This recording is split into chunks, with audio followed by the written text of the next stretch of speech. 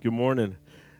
If you have a Bible, please take it and turn to James chapter 5, verse 12. We'll begin in today. James chapter 5, verse 12. Open that on a Bible app, paper Bible, whatever you got. If you don't have it in front of you, it will be on the screen here in just a second. Hope you are doing well. It is summertime for sure, isn't it? At least getting there. Kids are getting out of school. Charleston County kids are like ecstatic because they're out.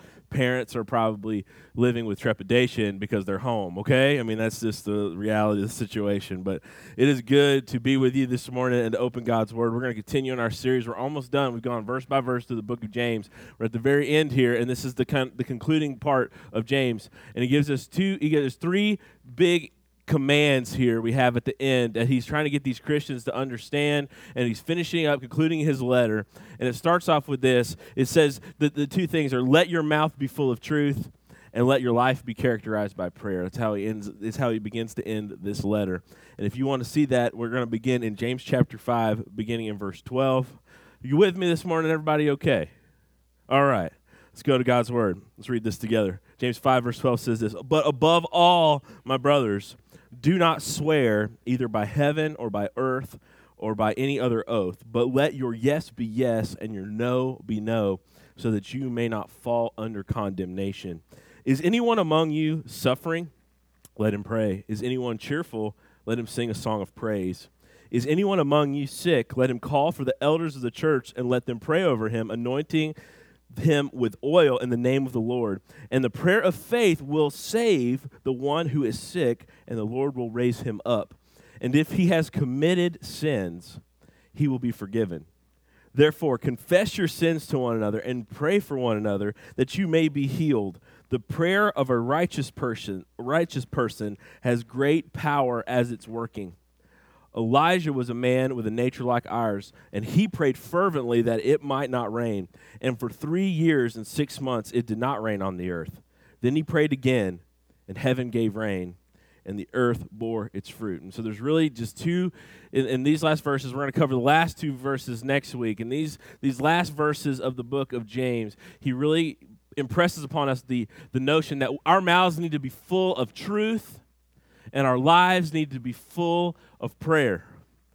Our mouths need to be full of truth, and our lives need to be full of prayer.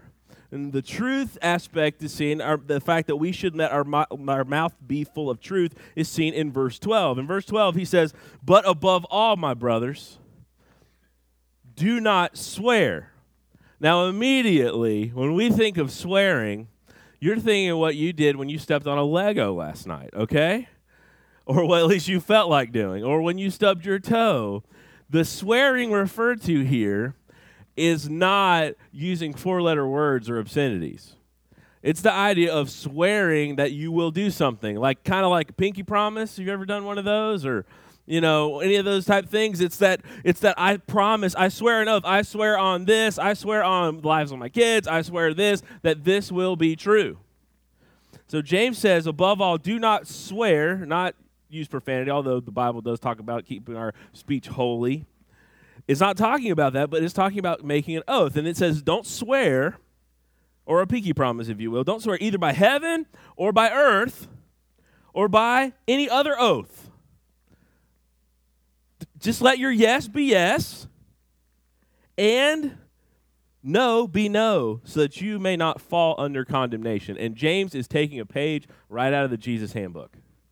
Because Jesus would say this in the Sermon on the Mount in Matthew chapter 5. Matthew chapter 5, 33 through 37, this is what Jesus said. He says, "Again, you have heard what it was said of those of old, you shall not swear falsely, but shall perform to the Lord what you have sworn.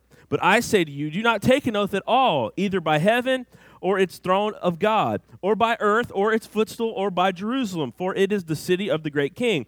Jesus said, "And do not take an oath by your head, for you cannot make one hair white or black. Let what you say be simply yes or no. Anything more than this comes from evil." So what's Jesus really getting at? What is James really getting at? What does that mean to not swear an oath? Well, some Christians have taken it to a hyper extent, and they won't even swear an oath. They won't even testify in court under oath because they think, well, that's swearing under oath. You know, they give you the Bible and you put your hand on it. But if you've not been in court, you've probably seen Law and Order before, dunk dunk, you know, and you know what happens. They swear you in before the trial, and you put your right hand on the Bible, and you said, "Do you solemnly swear to tell the truth?" And they said, "Yes, I do swear to tell the truth." Some Christians have taken these verses so far as to say, "I'm not going to do that. Swear no oath ever." I think that misses the point, though. And the point here in both James and Jesus' teaching is this: let your mouth be so filled with truth, and let people know that you will keep your word, that you don't have to swear an oath. It's kind of the idea that we've got moved away from. Now everybody wants a contract. You have to sign contracts for everything. Okay? You sign contracts to download music on iTunes. You know that like big disclaimer at the end that you have to check box on, or you buy something from Amazon, you got to check that box that says, it's basically you're signing your life away. I'll never sue the company. You know what I'm talking about? The little thing at the end is like, check, I'll sign this contract that you'll keep your side of the business, I'll keep mine. And it used to be, you know, people talk about it way back in the day, a handshake, my word is my bond. That is exactly what Jesus is pointing back to.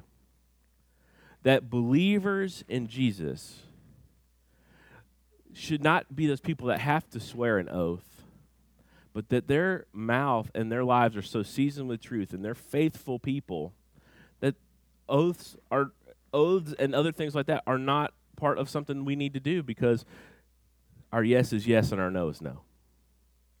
You know those people that you can set your watch by, right?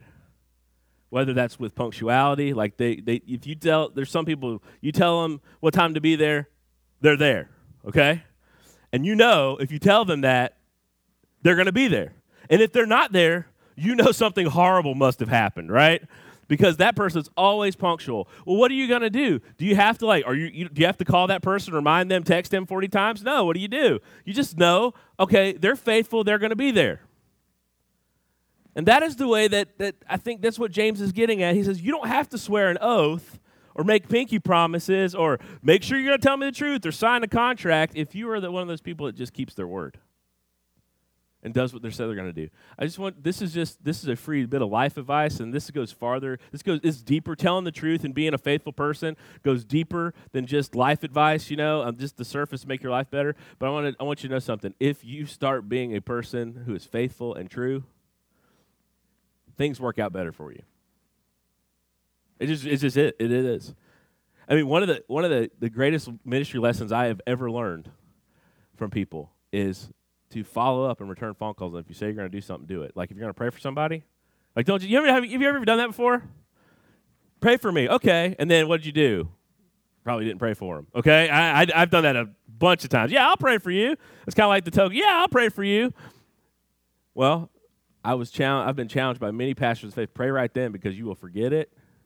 Man, I forget to tie my shoes regularly. I forget all sorts of things. Okay, you can ask if you want to know how forgetful I am, just talk to my wife. I forget what I'm doing. I walk in rooms like, what was I gonna do in here? Okay, that's a regular occurrence. But this is the situation: is that being faithful and true in your words, it means so much. And here, as believers in Jesus, for us to have truth in our mouths and to do what we say we're going to do, that is an example of Christ in us.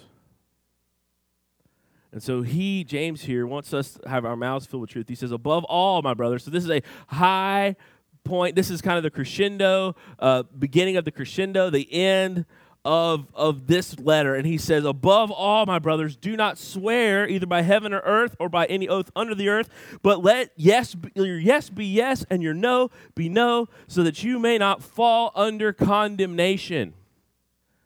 Our words can condemn us. And so I want to just encourage us to be people that when we say we'll do something, we will do it. When we say no, it means no. When we're with those people, that people can trust our words. Now, there's a joke that goes on amongst my nieces and nephews. I don't know if you get this. You might pick this up, and if we've hung out any time, I like to pick on people, okay, in a fun way, okay? I'm not one of those ones that you're like, ha ha, look at you, you got a mole on your face. Not that kind of like, ha ha, you look dumb. But like just to mess with somebody. Like, for example, I would tell people that words are pronounced differently and try to get a bunch of people to like agree with me. Like the word, like a word like elephant was actually pronounced elefante, okay? And I would get other people to go along and like go up to this person and say, hey, the elephant is actually pronounced elefante, okay? And they would go around and they would say that. Does anybody like to do that? Am I the only weird person in the world? I just love, especially like when we're hanging out with teenagers or something, just to mess with them, and say like, I got a fake leg, and just walk around like you got a fake leg for a while, something like that, just to mess with somebody. I love doing stuff like that, and it has come a kind of a joke has happened amongst all my nieces and nephews. Like the joke is, don't ever take what he says seriously unless he has a Bible in his hand. Okay, so maybe I violated this, but I think it's all tongue in cheek type stuff because they know that I'm going to pick on them and mess with them. I'm going to tell them, some ridiculous fact and try to get them to believe it, and that's just a joke. But can you imagine if you say you're going to do something and you don't do something and you make promises and you don't keep them? Your character reflects the God you serve. And James's concern for these Christians who are undergoing a lot of difficult times is to make sure that their speech is true. It's full of truth. That people don't have to wonder about you and whether or not you are following the truth or whether or not your word means what it means. It's reflection on Christ in us, how we speak. Man, I think about that. That's scary. We've already talked about this. James goes in James chapter 3, and he talks about the tongue and how vicious it can be and how it can be a world of iniquity and how a horse can be moved by just a small rudder in his mouth, and that's like the tongue. Or not rudder, bridle, sorry, the boat's the rudder, okay? A big boat could be moved by a small rudder. And so he talks about the mouth and how dangerous our speech is. And it's also dangerous, not just that we could slander people, or it's also very imperative that our speech be true because we are trying to speak truth to people. So if they can't believe us, they can't believe the truth that we're trying to tell them about who Christ is. This seems basic. And we tell kids all the time that we want them to be truthful. Tell me the truth. That doesn't end there. He says, let your yes be yes and your no be no. Be a person as a Christ follower whose mouth is filled with truth. And then secondly, let your life, Christian, be characterized by prayer in all sorts of situations. In verse 13, he says, is anyone among you suffering? So he's going to go through some life situations. So is anyone suffering? We don't know we don't know exactly what this suffering could mean. It could refer to physical suffering, and definitely I think it does refer to that because in just a moment he's going to talk about praying for sick folks, weak folks. And so that is something that's definitely there, but suffering could be on a psychological scale. Suffering could be any number of things. You can suffer and be whole physically. And you can suffer in so many different ways. Relationally, you can suffer from loss. You can suffer all sorts of ways. And so he says, if any of you are suffering, pray. That's the imperative. That's the command there. Let him pray. If you're suffering, then pray. Secondly, he goes on and says, is anyone cheerful? So we got one life situation of suffering, and then we got pretty much, it seems like the opposite of that is anyone cheerful? You know what cheerful is. It's happy. Is anyone having a good day? Is anyone ever experiencing the blessings of God? Is anyone having one of those days where you woke up and you didn't have to have that alarm go off? Okay, one of those wake-up days, you know what I mean? Not the or your cell phone in your ear or whatever, going off 12 times, you snooze it. It's one of those days where you wake up like, oh, okay? Like if it would have been a Disney movie, like birds would it come in the door, okay? And engulf you, all right? Like, oh, I mean, is any of you, are you cheerful? Have you had is stuff going well in your life? What does it say here? It says, let him sing praise. Now, man, we're talking about prayer, and this is going to singing. you should have added some points to your message. Well, I agree. I could probably add a lot of things. Okay, I understand that. I'll work on it. All right. But what this idea of singing, it actually comes from this idea of singing praise. The word here has the connotation of singing psalms. You know what we're talking about, Psalms, right? Go back to the Old Testament. In the book of Psalms, there's 150 songs that were inspired by God and have been collected in the Old Testament for us, okay? And the Psalms have been such rich literature for Christians, and even before that for the Jewish people who tried to honor and serve God. The Psalms have so many different things. They have the heights of joy, and they have the depths of despair. They have just overwhelming love in them, and then they have just vehement anger towards enemies. The Psalms have this great spectrum of human emotions covered, and they're all related to God. And so if you're in a cheerful mood, he says, then sing to the Lord, sing psalms. Now, I don't know about, as we approach the prayer topic, many of you probably rolled your eyes this morning and you're like, oh, great. We got another message about prayer. I am going to go home. I'm going to sit here, be made to feel guilty about how little I am praying, and then go home and try to pray, and then fail, and then feel more discouraged, then eat some Girl Scout cookies to make myself feel better, and after that, try it again. There's a great article that I recently read, which I think it just hits the nail spot on. The title of the article, and you can go find this on desiringgod.org. It's called "Your Prayer Life is Better Than You Think." Dude, I clicked that in a second. Like, okay, don't lie to me, but I got to see what this is, okay?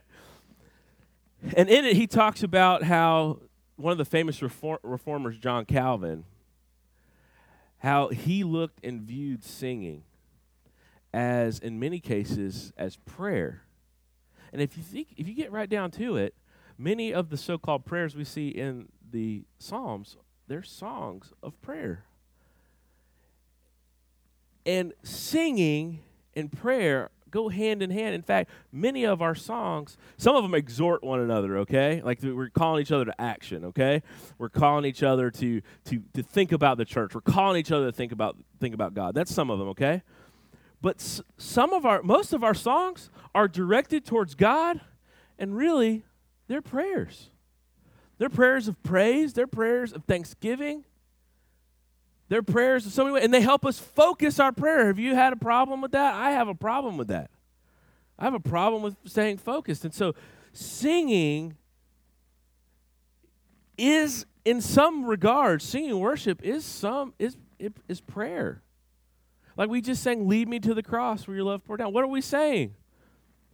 Open up my eyes, Lord, and so that I can see the cross and see what you've done for me, and so that I might live differently. If that's not a prayer, I don't know what is.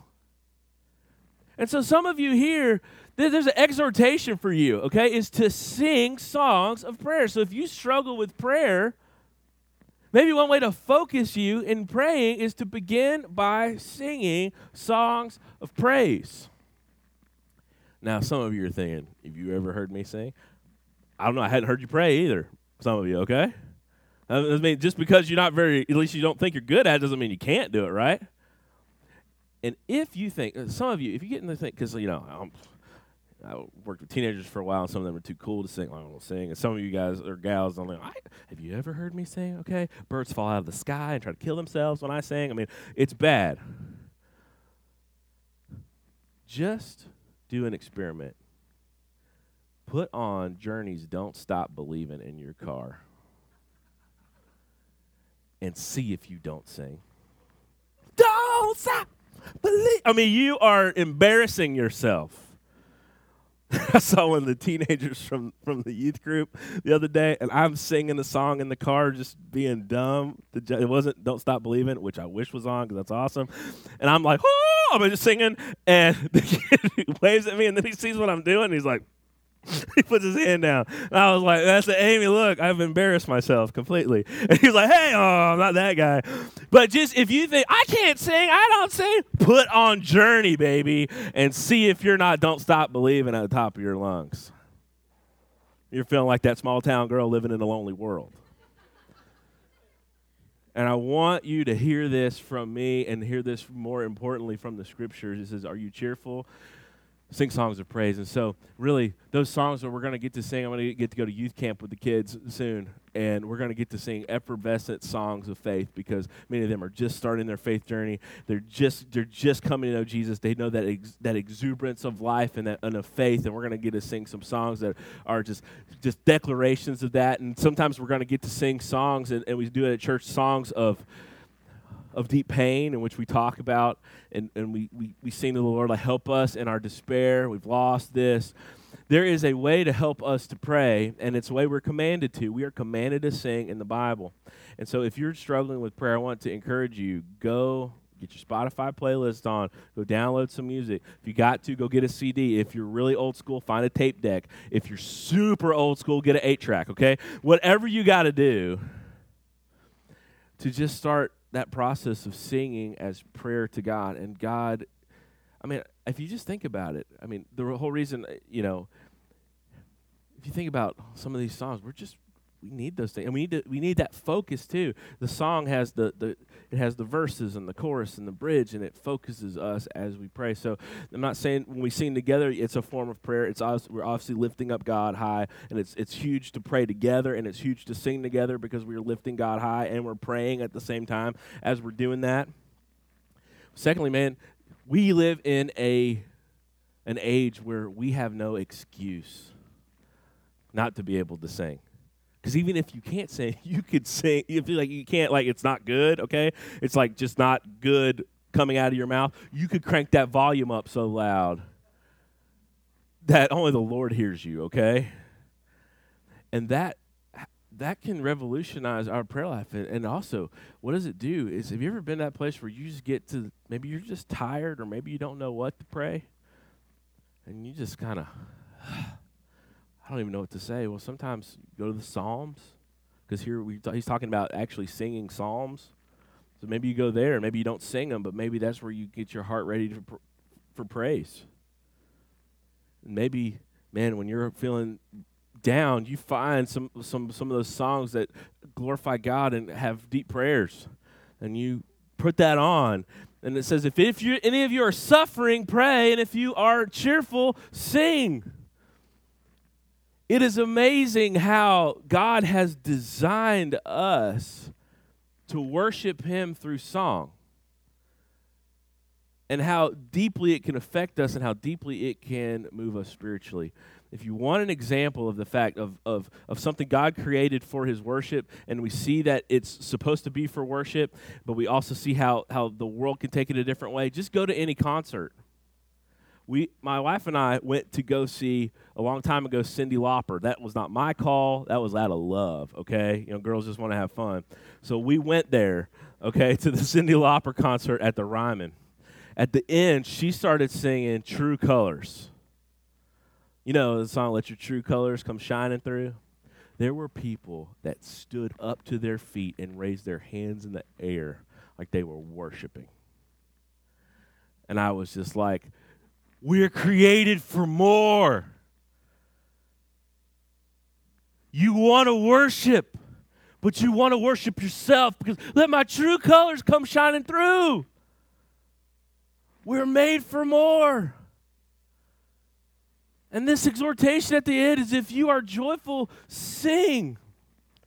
Sing to the Lord. I don't care if it's awful. He doesn't care. Sing to the Lord. Lift up a song of praise. If you're having problems praying, come to songs as worship and as prayer. This is just a helpful thing, and I'm thankful for that article. If you want to read it, it's January 25th, 2015 when the article came out. It's called "The Prayer Life is Better Than You Think," and it is a great way to point us back to helping us with prayer, because so often all we do is just beat ourselves up, and we don't ever look for ways in which we can go after God. So I always want to encourage you there. So our mouth should be full of truth. Our life should be characterized by prayer in all situations. And he talks about this, and he goes on, and going down into verse 14, he says, then this, is anyone among you sick? I mean, this is written thousands of years ago, but it could go to any congregation anywhere at any time. Is there anyone sick in the room? Yes. Guarantee you. There's somebody, at least, if nothing right now, many of us are fighting off allergy problems from the pollen, okay, that is just massively deadly, okay, all right? You know, you see those trees blooming. Some people see beauty. I see death, okay, death via allergies. And so, is anyone sick? And there's some severe illnesses that would be a part of any congregation because of our fallen state. And as we wait the consummation of the age, the coming of Christ, there will be sickness and suffering amongst the people of God. So what does he call us to do here? What does James call us to do? He says, if anyone is among you sick, here's what you do. Let him call the elders of the church. Now, I want to be clear something. There's a reason that we have elders here at the Journey Church, because the Bible, it seems that most every church had elders or pastors. In fact, the word pastor only appears a handful of times in the New Testament. That usually is the primary way we talk about the person who gets up and teaches God's word, and that's not a wrong thing to do. But it's actually in 1 Peter that we have the idea of the pastor as the shepherd, okay, or as the elder as the shepherd. But the Bible describes the people that are called and are to lead a church, and they are called elders or overseers or pastors.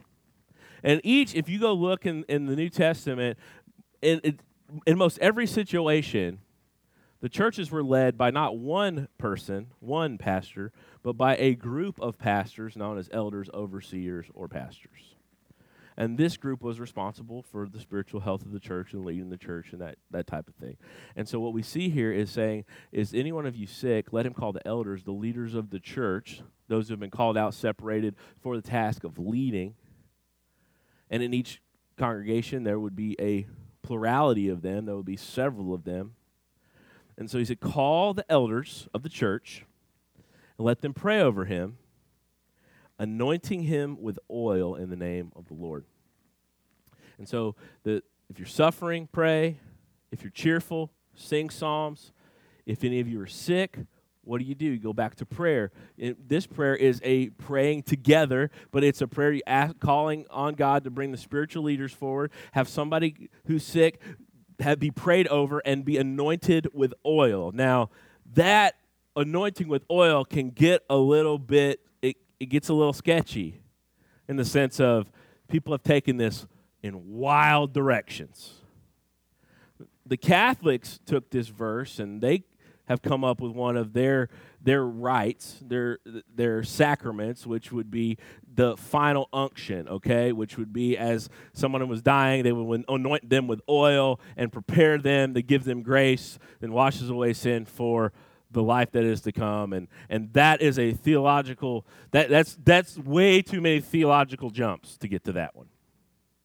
Some people have seen oil and water. You may have done this if you may see some televangelist or somebody who says, I put my hands in this, I bless this, and now this particular, the water or the oil, now has some kind of saving properties that if you put it on yourself, it will help you. Now, we don't see anything like that in the Bible. That sounds like hocus pocus, okay? Like hocus pocus, now it's something else. But what really is happening here, in fact, we did this recently here at the church. Somebody was ill. They approached the elders and asked us to pray for them, and we anointed them with oil. What is anointing with oil? What does that look like? What does that mean? Especially understanding that there's no significance of power in the oil. In fact, the person that we anointed, I brought the oil from my house, and it was great value olive oil, okay? And I was like, this is from my house, okay?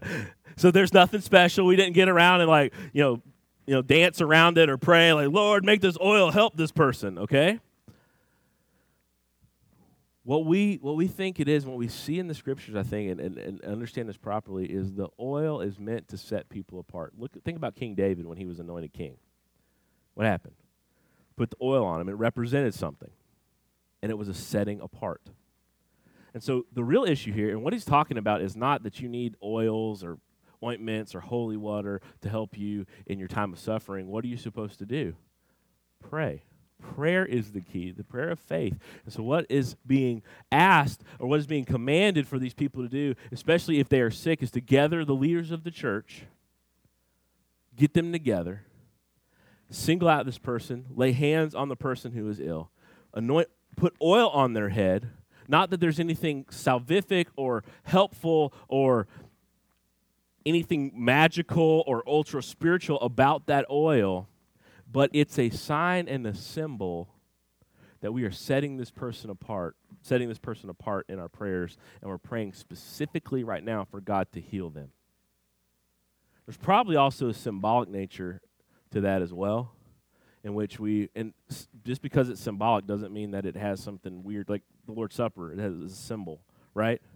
We don't believe that these elements, they stay juice and they stay bread. We don't believe they change into anything. We don't believe they infuse grace into you. We believe that when we do it, though, it is a movement of God's grace because we think about what Christ has done, and we think about the fact that we're all one body and we're all partaking of his body and blood, and that's the only way we have for Christ. In the same manner, when we anoint someone with oil, back in that day, oil was a medicine in many regards. In fact, do you remember the parable of the Good Samaritan? What happens? The person's attacked, and the Samaritan stops, and he puts oil on his wounds. That was considered a type of medical procedure there, and so maybe it has, even in the faintest ideas here, putting the oil on there represents setting apart, and it points us to the fact that, hey, set apart for healing. And so this is not something that happens all the time, but it is something that is definitely called for in Scripture. If there's someone suffering with illness and sickness, it's okay to contact the elders and get us together to pray for you. Now, we'd run out of oil, and it would get a little redundant if it was like you got the sniffles and did it, Okay, we wouldn't be making, it'd be hard for us to make house calls like a doctor, if you get, I got a cold. But a long-standing illness or something like that, because why? Because God's called myself, Tom, and Kevin to care for the souls of the people who are here. And part of that is mind, body, and spirit. And so are you sick? Well, go to the doctor, yes, but also we know healing is ultimately, it comes from God. It comes from whether he gives the doctors the knowledge and the knowledge to make the medicines that can cure you, but ultimately, how many times have you seen the situation where all the medicines should work and it's not working? The Lord is sovereign over all of it. And so come, let us pray in this time. So that's completely something we can do. Secondly, look in verse 15 and 16. Verse 15 says, and the prayer of faith. Now there's another tough one for us. In verse 15 it says, and the prayer of faith will save the one who is sick, and it will raise him up. And if he has committed sins, he will be forgiven. Verse 15, excuse me. Verse 15 here talks about praying for one another, and also it talks about the efficacy of prayer, that prayer works. And this is interesting, okay? It says what? It says that Verse 15, and the prayer of faith will save the one who is sick, and the Lord will raise him up. That sounds like a pretty big declaration. If you pray for the person who is sick, God will heal them and raise them up, save them and raise them up. This is talking about physical healing. And immediately we go, well, I've prayed for people who were sick, and they didn't get any better. What? Is this right? Well, of course, it's God's word. It has to be right. Maybe something was wrong with my prayer. Maybe I didn't have enough faith when I was praying. And we know faith is important to prayer, but a lot of times, especially those people who talk about faith in a way of like, you believe it, you'll get it, believe it and see it. That's not Bible faith, guys. Bible faith is trusting in the person of God. And that it's not trusting that you'll get something. It's not faith in faith, not faith in achievement or faith in I believe it, therefore I'll get it. The positive aspect is not in you believing, but it's about the object of your faith. And so when he says that we'll save and we'll raise up, every time we pray, do you know what we're really doing? We are coming as needy beggars. I don't know about that. What are you talking about? No, I don't feel that way. You ever heard the phrase, there's no atheists in foxholes? You ever heard that before? Why? Because everybody cries out in the middle of a battle for that. I also believe there's no atheists in ER rooms. Because how many times have even people that don't pray, don't even they would give a semblance to God, they're calling and they're like, help, like, pray for me. Or some of them that won't say pray, send good vibes my way. Like, that'll help. Good vibes, okay? Feeling happiness to you. That's insanity, okay? Just straight insanity. What goes on here is when we come to prayer, we are coming as children who can't do it, beggars who have nothing, and saying, God, please heal. God, please work. God, please end the suffering. God, please this. And so when we come, we are coming to a sovereign God with nothing in our hands. And we are also coming, especially with those of us who know the Lord, we are coming with, and it's implicit in every one of our prayers, thy will be done. You know it is. If you're following him, you know it. Every prayer that you have, God, heal this person, if it's your will, is underneath there. You know why? Because at the core of faith, what faith really is and what praying in faith is trusting that God will give us what we need. Because he is good and he is right and he is just and he knows better than we do. He sees the end before we even reached it. Our God is a sovereign, huge, good God. And when we pray, God heals. And I think what James is saying here is that God will save, God will heal. He works through prayer. And every time we pray, we should pray boldly, but we pray with that understanding, if it's your will. That's what he's getting at. He's just trying to impress upon them that God works through prayer and he will save through prayer. That means that the Lord works through prayer in a way we don't understand, and the Lord works through our prayers to heal people. Secondly, I want you to see this in verse 15. And the prayer of faith will save those who are sick and will raise him up. And if he has committed sins, he will be forgiven. Therefore, confess your sins to one another and pray for one another that you might be healed. Now, he goes from praying for sick people to talking about this, that if somebody has committed sin, they will be forgiven. And then he talks about, therefore, confess your sins to one another. So let's put this out here, okay? In one sense, there are some illnesses or sickness that are caused by our sin. There's other places in which that you see that in the Bible. 1 Corinthians chapter 11, people were not coming to the Lord's Supper correctly. They were using it for different means. They were excluding other people. They were getting drunk off the wine that they had at the Lord's Supper. It's a very weird thing to think about, especially since we have the little tiny grape juice in the bread. But they used to have a big meal with it, and so people were being excluded, and some people were invited to the feast and other people were not. And what Paul says in 1 Corinthians chapter 11 is some of them are getting sick and some of them are dying because of the sin. So there is one sense in which sickness is related, like you can be made sick because of sin. Secondly, though, we know that that's not always the case. In fact, remember John chapter 9, where Jesus comes on the man born blind, and Jesus' disciples ask him, hey, Jesus, why is this guy blind? Did he sin or did his parents sin? And what did Jesus say? It wasn't sin. It was so that the power of God might be displayed in this man. He was made blind, sick, so that the power of God could be seen. I mentioned this to know this, that the Lord, if you're sick, it might be because of sin. Now, this is not for you to try, because I know some of you that are riddled with guilt all the time. The next time you get the sniffles, you're going to list everything you've ever done wrong and say, this has got to be because of that. That is not what James is getting at.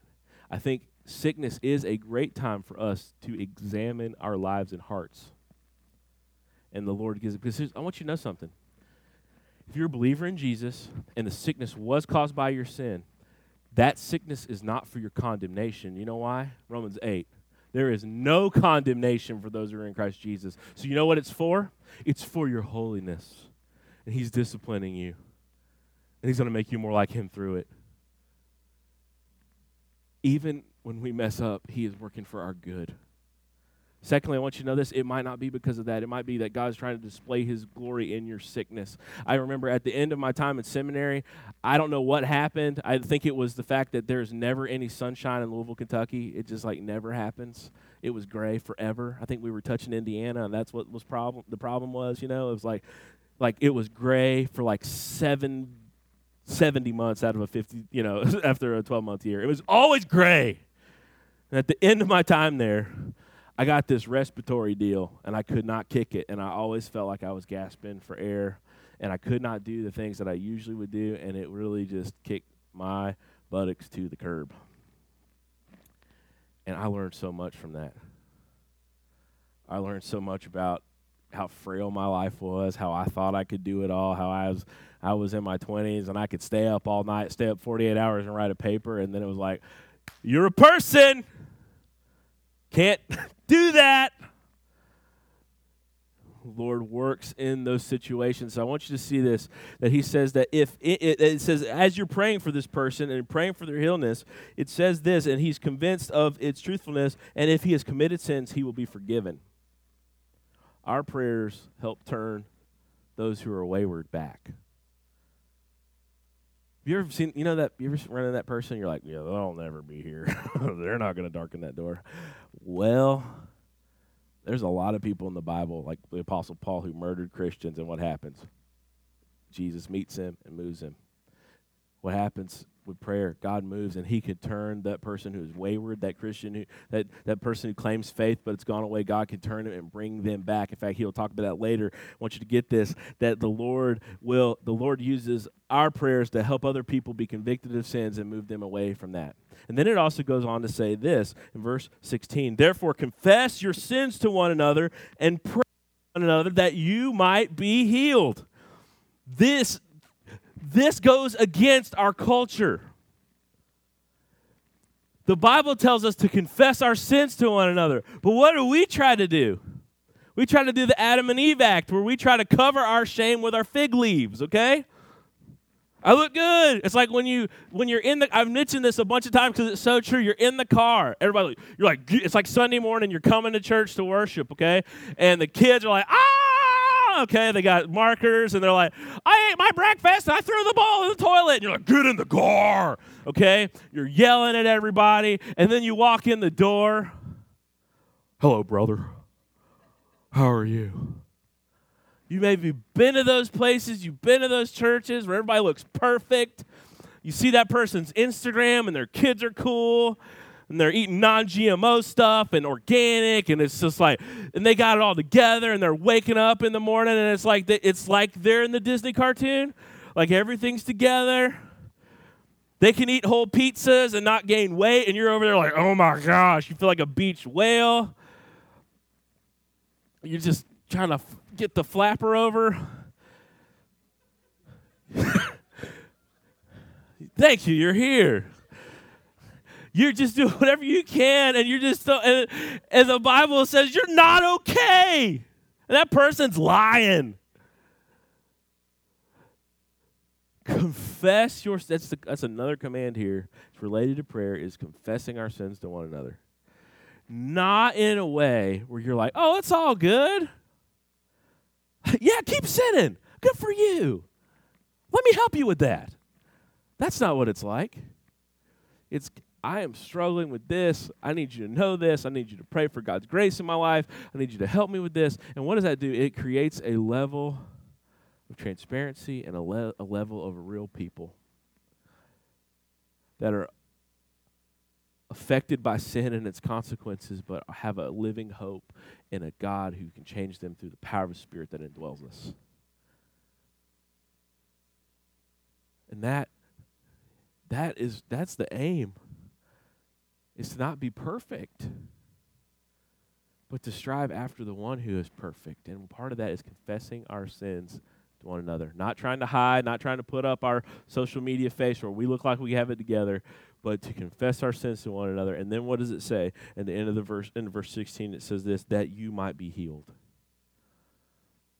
Oftentimes, spiritual healing can be related to our physical healing. Not all the time. Jesus used physical symbols to help relay spiritual realities. Our physical ailments can cause us to think about the spiritual realm. And that is something we need to understand, that these are not unrelated things. Like, we are a composite person. We have a body and we have a spirit. And all components relate to this. And so in every situation, James is calling us back to prayer, authentic prayer, confession of sins, confessing it one another, prayer that believes that God will answer the prayer if it's his will. Knowing, not vacillating, not going back and forth, but knowing that he will answer the prayers. Not knowing exactly how it works, but praying, Lord, do this. Also imploring other people to pray for us. Not just praying so that you can give them, or giving prayer requests so you can give them the most recent information in your life, but asking someone to really pray that God would be gracious to them. And there is something great about praying together and praying for one another in the Bible. There can be turning from sin that's involved. Healing can be involved with praying for one another. And then it says, and it gets down to verse 16 at the end of it, he says, the prayer of a righteous person has great power as it is working. Another translation could be, the effective prayer of the righteous is very mighty and powerful.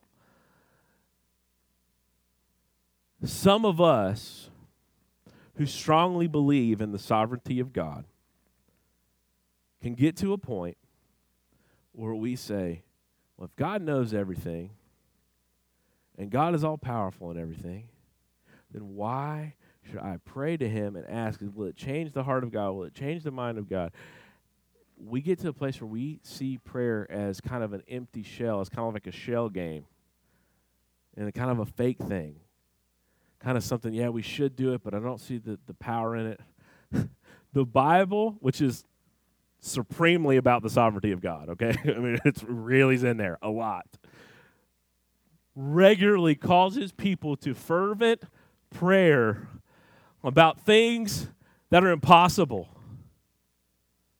And it says here that the prayer of a righteous person, the prayer of one who is in Christ, it has great power to it. And it gives the example of Elijah here in verses 17 and 18. It says Elijah, this comes out of 1 Kings 17:18. Remember the Old Testament prophet Elijah?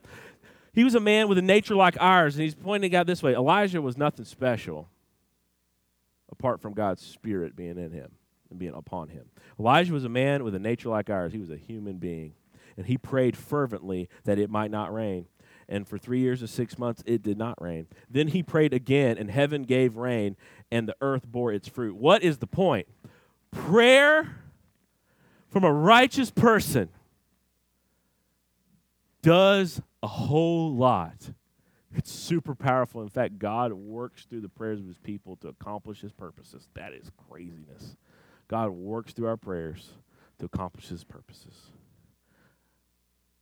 Our prayers are massively effective, and I want you to know this. Some of you right now are trying to add up all of the numbers to see how the sovereignty of God fits in with prayer. I want you to know something. When you were 16 years old and you got your driver's license and you were handed the keys to a car, you worked for that car, did you know how a combustion engine worked? Did you know how gasoline is used? Do you know how many pistons your car has and how all of it came back? Do you know the history about cars and where they came from? Did you know about the Model T? Did you know about Henry Ford? Did you know about any of those things when you got in the car? No, what did you do? You got in, turned that ignition switch, and you went. Why? Because car's fun. It drives. Okay? There's time for you to understand. Like, there's some things about God we are never going to completely get. And if we could, he's so vast. How could you contemplate and understand how God works? His ways are not like ours. His thoughts are not our thoughts. He spoke and there was. He made complex things out of nothing. Ex nihilo, out of squat. He made something. How could you say, yeah, I know, but the sovereignty of God, how's it? He told us to, and he told us it was effective, and just because I don't know how the engine works doesn't mean I can drive around. And so I'm asking you for this, not to not look theologically and delve into those things about, how does the sovereignty of God play in with prayer? I'm not saying don't look at that. What I am saying is this: at the end of the day, at the sum of the thing, it's basically going to be like this. We don't get it. But we have been told God uses our prayers, and he works through our prayers, and there's great power in our prayers. And Elijah called out to God, said, God, don't let it rain. And then part of God's sovereignty and using Elijah in using Elijah's prayer, what he says, he stopped the rain. And what happens? The rain began again. It was all for the glory of God. The prayer meant something. The sovereignty of God was over it all. How it all works together, I don't know if we'll ever know, but I want you to know this: just because you don't know how it works doesn't mean you shouldn't use it or do it. I don't know how a plane gets off the ground. I know lift and thrust. I've heard that. But do you think about that? I get our big American butts up in the air in a giant piece of metal. It's insanity. There's science behind it, but just because you don't know how it works doesn't mean you don't get on the plane.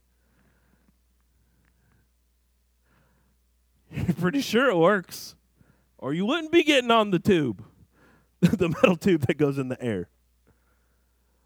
I want to encourage us all to let our mouths be filled with truth and our lives be filled with prayer, knowing this, that God is sovereign to answer, and that we bring nothing with us to our prayers, but he works mightily through the prayers of a righteous person. I don't get it. But I call us all to get in the airplane. To be like Jacob when he wrestled with the angel.